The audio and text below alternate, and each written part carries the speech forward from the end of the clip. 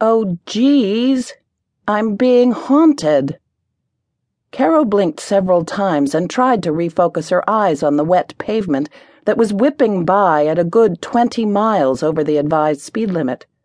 Her involuntary shuddering at her ex-boss's image had nearly shaken the Honda off the road and into a stand of fall-blooming hollyhocks that hadn't yet blossomed, but whose buds were almost bursting off the stem with the promise of new color. Such happiness did not suit her mood. "Post-traumatic stress disorder," she announced to the universe, though she suspected that the starry vastness was uncaring. Carol had been alone so much lately that she had taken to talking to herself. She had no one else. She was avoiding her family and being reluctantly shunned by her wage-slave peers. And deservedly so. Her hysterical catharsis at the faculty welcome dinner had been a summary example of professional hara-kiri carried out in full view of the entire documents department. It had been momentarily satisfying, seeing F. Christian Merriweather fall on his chauvinistic butt, blinded with potato salad, but the public act of rage had left others with no choice but to quarantine her the moment word of it spread. And it had spread, with a speed that shamed a pandemic. She was now a leper, as welcome as flu or cold sores. To be seen with her was like being in contact with a highly contagious venereal disease, but far more damaging to one's career. Which was why she was on a waterlogged back road in the middle of a torrential storm, trying to find some old plantation in Bumblefart, Virginia. She was fleeing the consequences of her dramatic and extremely public resignation from the Historical Society and seeking asylum in a new world.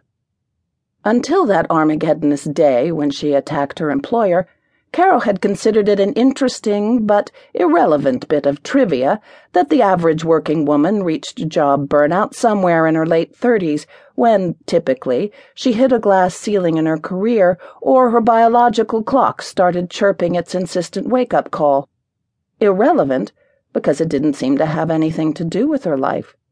She was barely 30 and had no urge for children, though the notion of getting a dog had growing appeal. They were loyal and true, and asked for no more than some pats and kibble.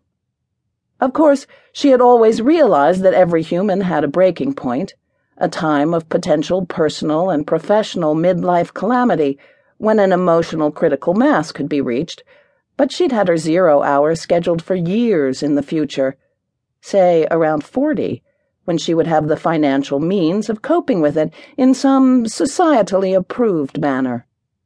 The traditional methods for dealing with breakdown varied with gender, of course. Men bought sports cars and took up with young bimbos. Women had babies or went for facelifts at spas in foreign countries.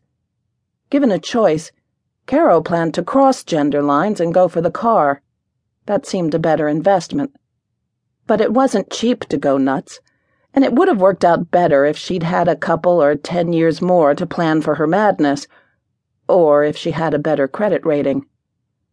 Unfortunately, fate was ready to destroy her before her savings account was secure. Statistically, Carol was too young to go Nova, so she wasn't prepared. She wasn't vested in her pension plan. She didn't have a stock portfolio. She hadn't even gotten around to planning for a maternity leave. As a part-time employee, she didn't have a health plan, so there was no option even of COBRA payments while she found another job. All she had was a liberal arts degree, and they didn't shell out big bucks for that in this economy. But her emotions hadn't cared about finances or statistics.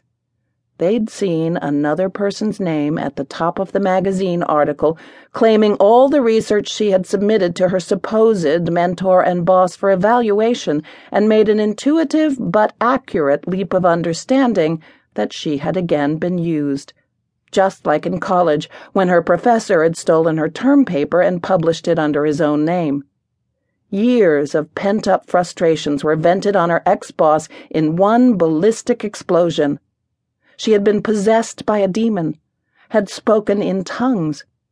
She had actually resorted to violence, a thing anathema to her family.